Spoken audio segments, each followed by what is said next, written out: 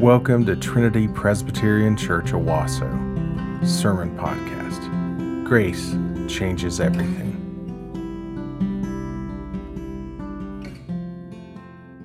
The book of Haggai. This book is kind of like a Joe Rogan podcast or a Jordan Peterson lecture. And if you don't know who those people are, ask any man, any guy that's under 35, and he'll tell you, because if this prophetic book was to be a world tour, the world tour would be called No More Excuses, especially to the leaders in this room, because people follow you. Defeater beliefs, things like how could a good God send people to hell, or how could God allow suffering to happen? These defeater beliefs, these intellectual arguments that we have asked over the last, many years as an evangelical church, have been replaced in these days with defeater ethics. What I mean by that is that people's objections in your neighborhood and your friendships and the people that you know that aren't Christians anymore, or that have left the faith or that have abandoned the church or look at the church, the reason they're leaving is not because of intellectual arguments. The reason they're leaving is because of defeater ethics. Like, how come Christians are supposed to be so loving to one another? And in the church that I grew up in, the church split like 3 times. And the leaders of the church were immoral, and they let everybody down. I want nothing to do with the Christian church. That's not an intellectual argument. That is an ethical one. Or my friends who struggle over their sexuality, who don't really know where they are or what they believe, who may even say that they are gay or they're lesbian. Why is it that the church seems to put up a brick wall that doesn't allow them to become part of the church, to struggle over that and together with the community? And so they leave over issues of gender and sexuality because the church seems to be confused by how we love each other, even in our struggle over sin. And it's true in our own heart. We have things that we've held captive. Maybe it's even your sexuality that you just say, God, you can't have this part of my life. But what if he wants that part of your life?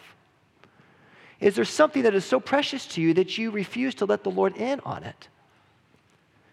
Maybe it is that you struggle with same-sex attraction, or you struggle with lust.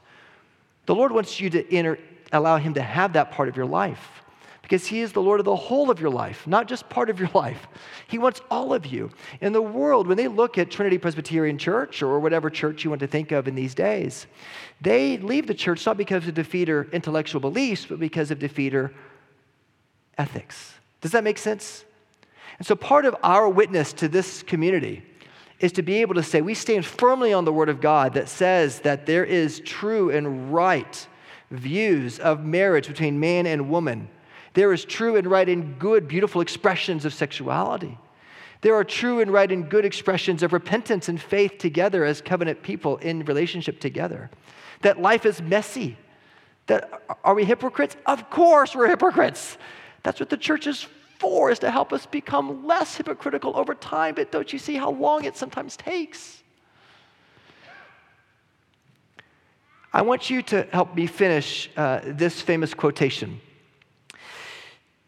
Those who do not learn from history are doomed to repeat it. Winston Churchill said that to the British Parliament in 1948.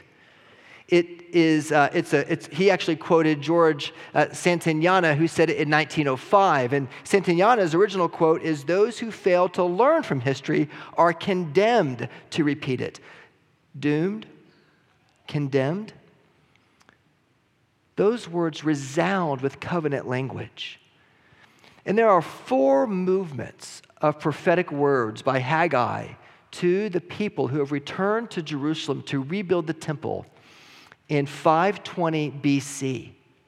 And we know that between August 29th, 520 BC, and December 18th, 520 BC, Haggai gave these 4 prophetic words to the people who had returned from exile to rebuild the temple in Jerusalem. And we know this because we know from Assyrian secular history when Darius was the king. And more than any other minor prophet, we can specifically date when Haggai was written.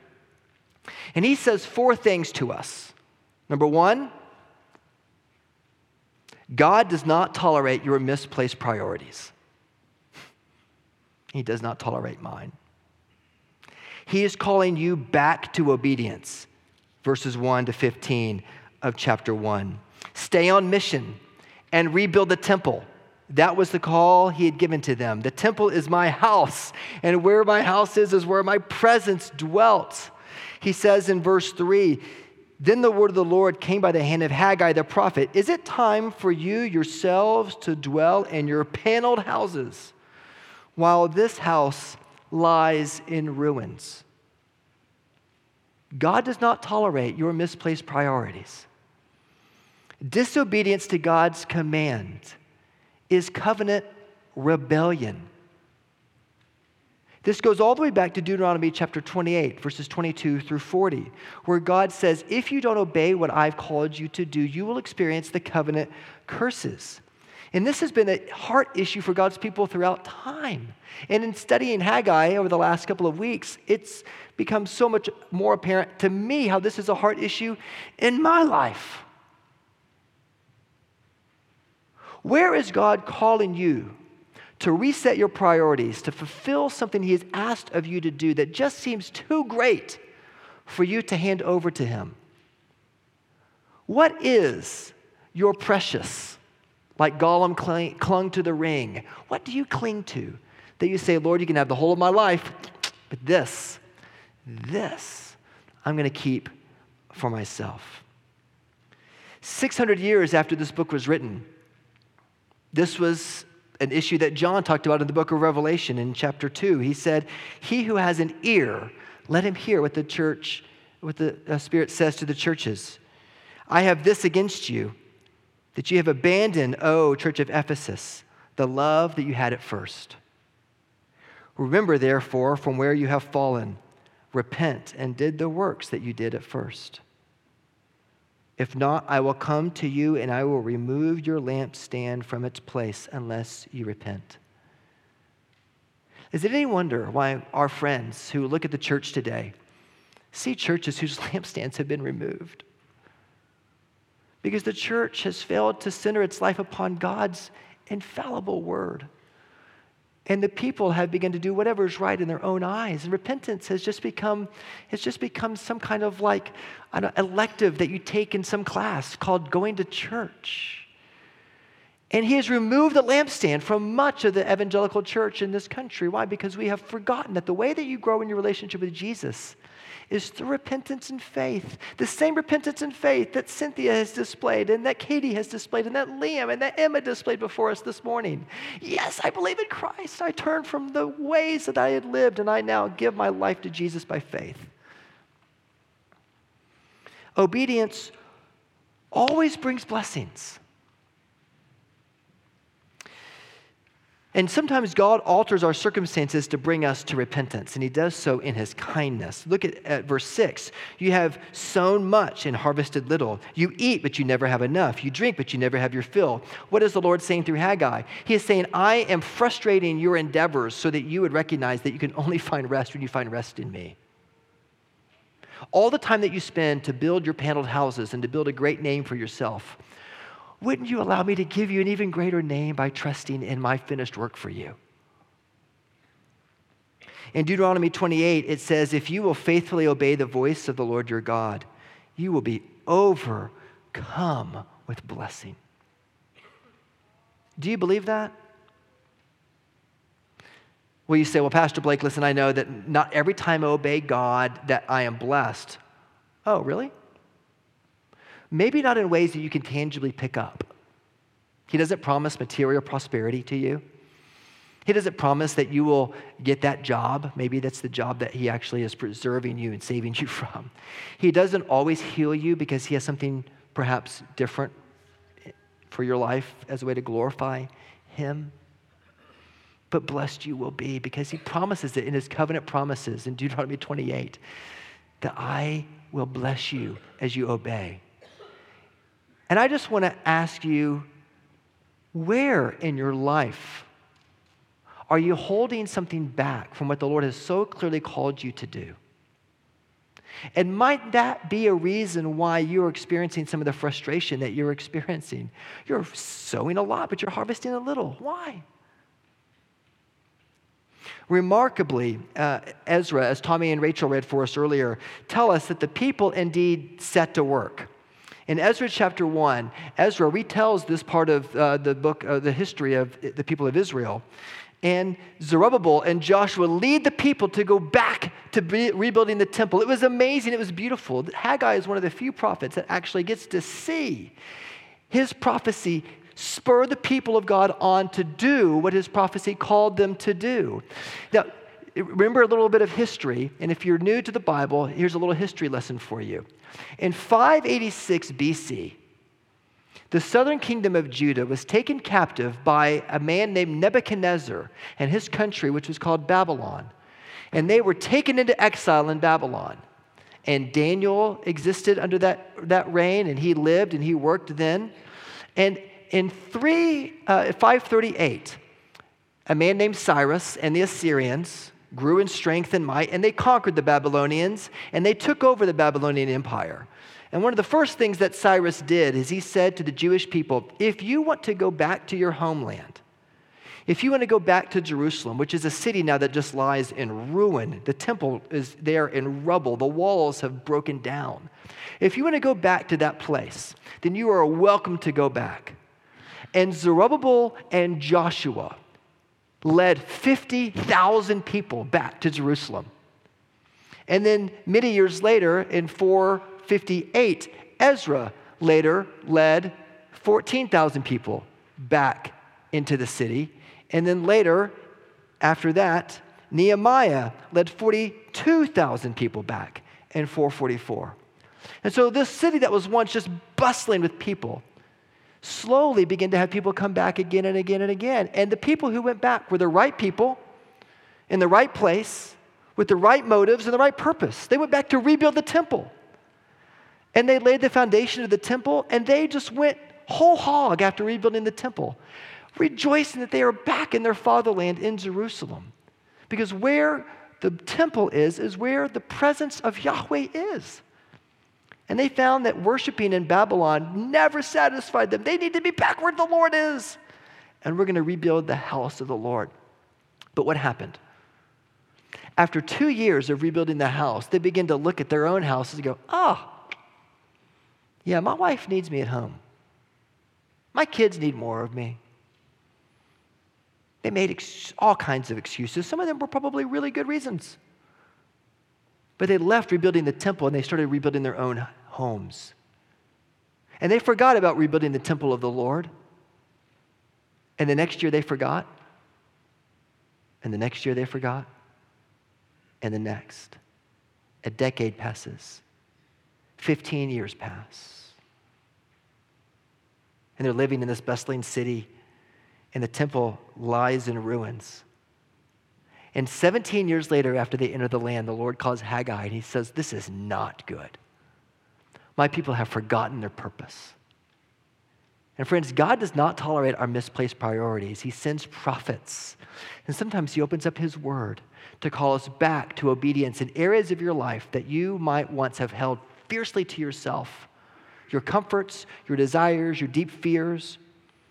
And so, I don't know if you've ever started in obedience and in desire to do something great for the Lord and being very encouraged by it, and then you found pretty quickly that you lost interest or you got distracted. Maybe I'm the only one that's happened to. But what about you?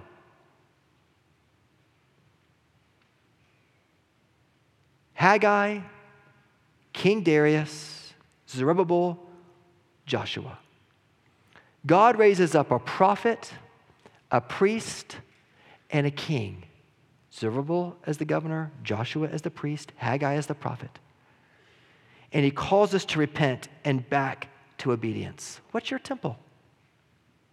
What has God called you to do, where to serve, to build up, to construct for his glory? Where is an area that he is calling you back to obedience? That's Haggai's first message. God does not tolerate our misplaced priorities. The second one, in verses 1-9 of chapter 2, is that incorrect perspectives will never satisfy you. Incorrect perspectives will never satisfy you. A month after they set to rebuild the temple, and indeed 5 years later, they finished it. They finished it. That's the end of chapter 1 of Haggai. And yet they finished it, and they looked at the temple, and they were overcome with disappointment.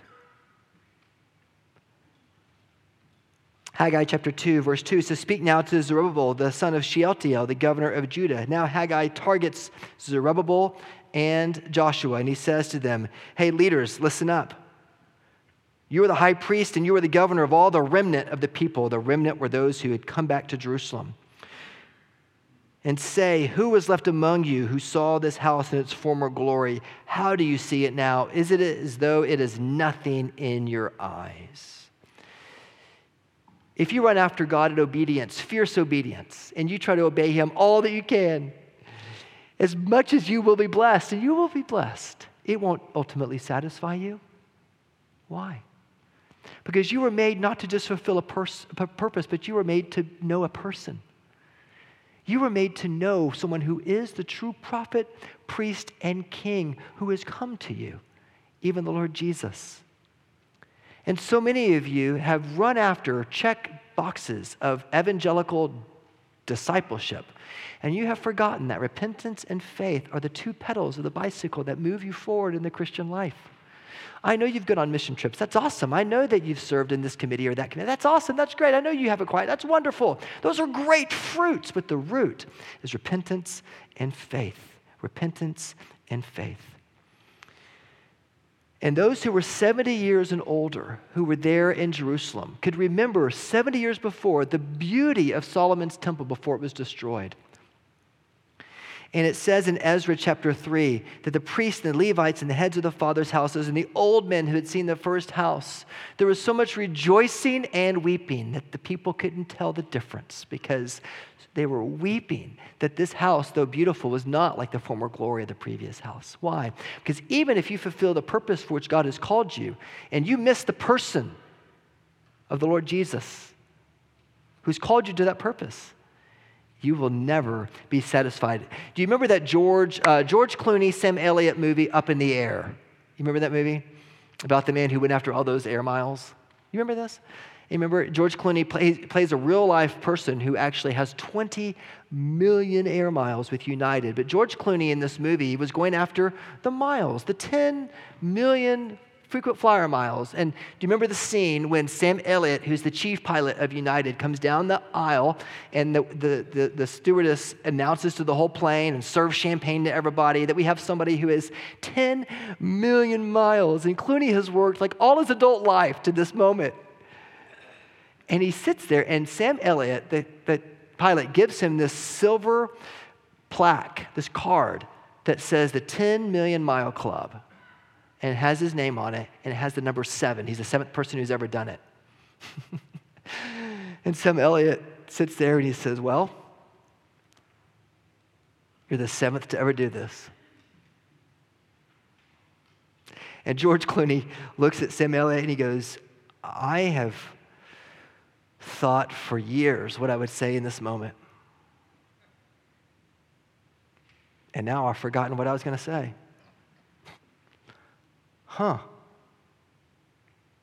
This is it. And dads, I know that you have been there. I know you've been there when you're like, you know what? When I get married, it's going to be great. When I have children, it's going to be great. When I get to this point, it's going to be great. And you are constantly overcome by the disappointment of George Clooney sitting in that seat with the chief pilot. And you're like, this is it. If you find yourself taking deep satisfaction in your purpose, but you miss the person who wants to know you, then you will never be deeply satisfied. The remnant of God in ancient Israel were those who came back to Jerusalem. They were the right people, the right place, the right motive, and here you are in worship. The right people, the right place with the right motive. But it is not the presence of your faith that counts. It is the object of your faith. It's not the amount of your faith. It's the object of your faith. And do you trust in the Lord's promises to you, or do you trust in the world's promises? Haggai says, remember God's kingdom. All of the nations will pour into the kingdom of the Lord Jesus Christ one day. And it will be more beautiful than anything you could ever imagine. Why? Because Christ is the head. It is the person of the Lord Jesus that you are to have the relationship with, not in the goals that he has called you to do in light of the relationship you have with him. Os Guinness writes in a book called Doubt that there are 7 reasons why we tend to doubt. And one of those reasons that we tend to doubt is we doubt because of our ingratitude. Because we forget to remember all that he has done for us. And as you see these baptisms this morning, and as you prepare to take the Lord's Supper, would you remember all that he has called you to do? Because remembering doesn't seem like it was a big deal, but remember, it is a complete shift in perspective. That is what we as God's covenant people are called to embrace. You have a new nature, friends. You have been born again, John 3. You have a new, not just faith in the Lord Jesus, but a new worldview through which you envision everything about your life. And sometimes it's the small things in life that actually lead to the biggest differences, remembering the small things in your life. Like coming to worship to take the Lord's Supper, or for the young boy who packed his lunch, he had no idea that Jesus would take those 5 loaves and 2 fish and feed 5,000. Or for the young couple who got engaged and got married, they had no idea that in their wedding ceremony, their celebration, that Jesus would do his first miracle and change the water into wine. They had their perspectives totally switched but do you remember those days in your life when the Lord has done the same for you? Which takes us to the third point. In verses 10 through 19 of chapter 2, stay with me, he has his third prophetic word, and it is the regular practice of covenant faithfulness is the key to kingdom blessings. The regular practice of covenant faithfulness is the key to kingdom blessings. 2 months after he addresses the priests, he addresses the leaders of Zerubbabel and Joshua. He addresses the priests directly. And he has this conversation about ritual purity. When you touch a dead body, are you unclean? Yes, I'm unclean. Well, Haggai says, that has been the way you have been your whole life. Because there's sin that reigns in your heart. And the remnant people were impure just like you and I are impure. Just like people who touched dead bodies in the Old Testament were impure. And their impurity led to a kind of apathy. And it led to a kind of injustice.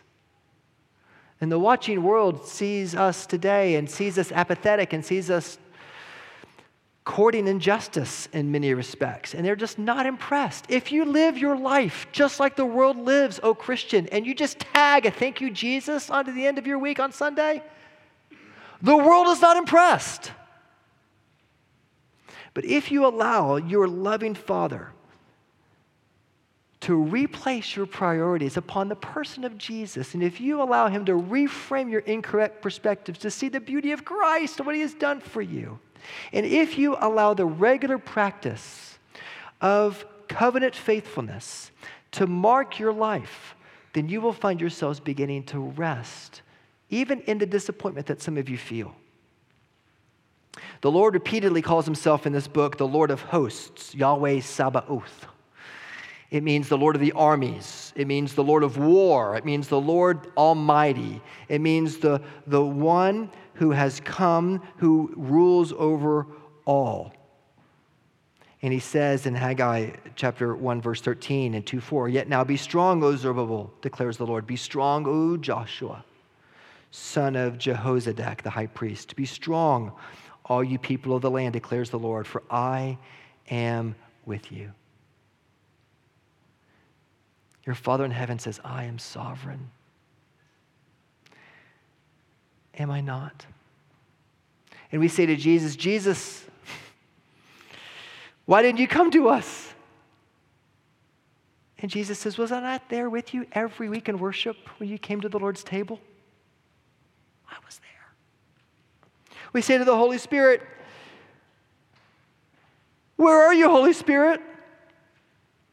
And the Spirit says, "I am with you. Do you not know that I indwell you permanently now and I reside in your midst when you come together? I know you're distracted by all kinds of things, but I'm with you. I'm here." And mamas who are extremely lonely and stressed out by raising their kiddos, it seems like you do it alone so much. Do you know the Holy Spirit is with you? And He encourages you through other people and community groups in this church to help you shepherd your kids. You cannot do it alone. Some of you are so worn out by trying to be the perfect parent. You're stressed out.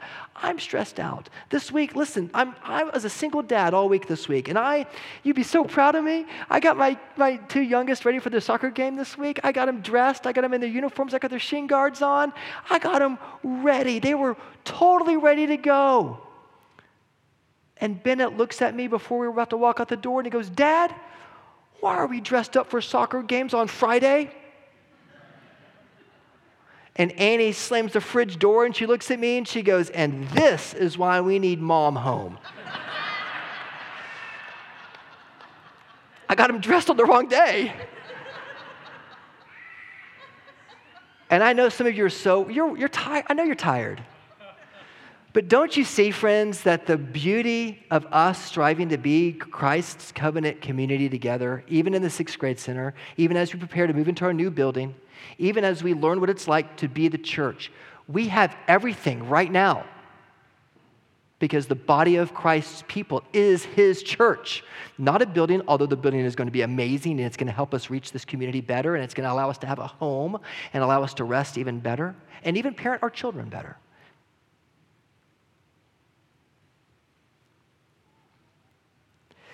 The fourth thing that Haggai says is that God will establish His messianic kingdom through an even greater Zerubbabel. The very end of the book, he ends by saying, "Zerubbabel, you will be my signet ring to the nations." It was a sign that Zerubbabel, you are now going to stand in David's place and you are going to prepare the way for the Lord. And people are left. In the Old Testament, they were left saying, "Is Zerubbabel going to be our Messiah? Is he going to be the Messiah to come?" And so is it any wonder why both in the genealogy of Jesus' father and the genealogy of Jesus' mother, who's mentioned? But Zerubbabel, the son of Shealtiel. Because Jesus is the true and better Zerubbabel who has come, who is not just a king, but he's also a prophet like Haggai, he's also a priest like Joshua. And he has come and he has said that on that day, declares the Lord of hosts, "I will take you, O Zerubbabel, my servant, the son of Shealtiel, and I will make you a signet ring because I have chosen you. I am the Lord of hosts." And when John writes in his gospel, he's thinking back to Haggai and he says, "And Jesus came and he tabernacled among us. He templed among us." That Jesus came with royal authority as the true and living signet ring. And he came with all of God's royal authority. And he stamped humanity with his very imprint, being fully God and fully man. And he lived a life that you and I should have lived, and he died a death that we should have died in our place as a sacrifice for us. And not only does he say that Jesus is the tabernacle, but Jesus says, "If you've ever seen me, you have seen the Father," in John 15. And then Jesus says in John chapter 2, "If you tear down this temple," speaking of himself, "I will rebuild it on the third day. I will raise it up." And so now, the temple, which once was laid in rubble in the middle of Jerusalem, and God called the leaders to rebuild it, now he calls you, O Christian, today, to build up his temple, that is the church, you, to pour into each other's life, to open your doors, to serve your brothers and sisters, and to become that kind of covenant community that the world looks at and longs to be a part of, but can't see through all of the division. And the way that we push through these defeater ethics is the long and slow pathway of consistent faithfulness to his covenant promises and his sacraments. You cannot quick fix the problems that the world sees in God's people today, but you can start today with you by faithfully coming to the sacraments in just a moment and saying, "The temple that you've called me to build, that I have clung to too fiercely, I lay it down so that I might pour my life into this new temple, the church. And through my calling in the world, I might be able to live out my purpose, not in order to achieve the 10 million frequent flyer a mile moment, but that I might be able to enjoy relationship with the person, the Lord Jesus Christ, who is the head of the body of which we are a part. And so, returning to the temple means that we reset our priorities on Christ's purposes for us. Amen? Returning to the temple means that we reframe our perspectives in light of God's presence in our midst. Amen? Return to the temple means that the regular practices of covenant faithfulness in the sacraments is key to rebuilding his temple, the church. Amen? And returning to the temple means that we look to the true Zerubbabel, the Lord Jesus Christ, who is the one who leads us into the city that is to come by giving us foretastes of it now in our life together. Our Messiah was more than a king. He was the true priest like Joshua. He was the true prophet like Haggai. And he knows you by name, and he has chosen you to enjoy him forever. Allow the book of Haggai to call you to make no more excuses, but to come to his presence. Amen. Father, we pray that you would help us this morning with St. Patrick of old, that you would help us, Lord Christ, to be with us, Christ to be within us, Christ to be behind us, be before us, beside us, Christ to win me, Christ to comfort and restore me, Christ beneath me, Christ above me, Christ in quiet, Christ in danger, Christ in hearts of all that love, Christ in mouth of friend and stranger. And Jesus, would you bless these tithes and offerings? And would you guide us into repentance and joy as we come to your table this morning? Thankful for your covenant promises to us that are yes and amen in your Son, the Lord Jesus Christ, the true Zerubbabel, our prophet, priest, and king, in whose name we pray.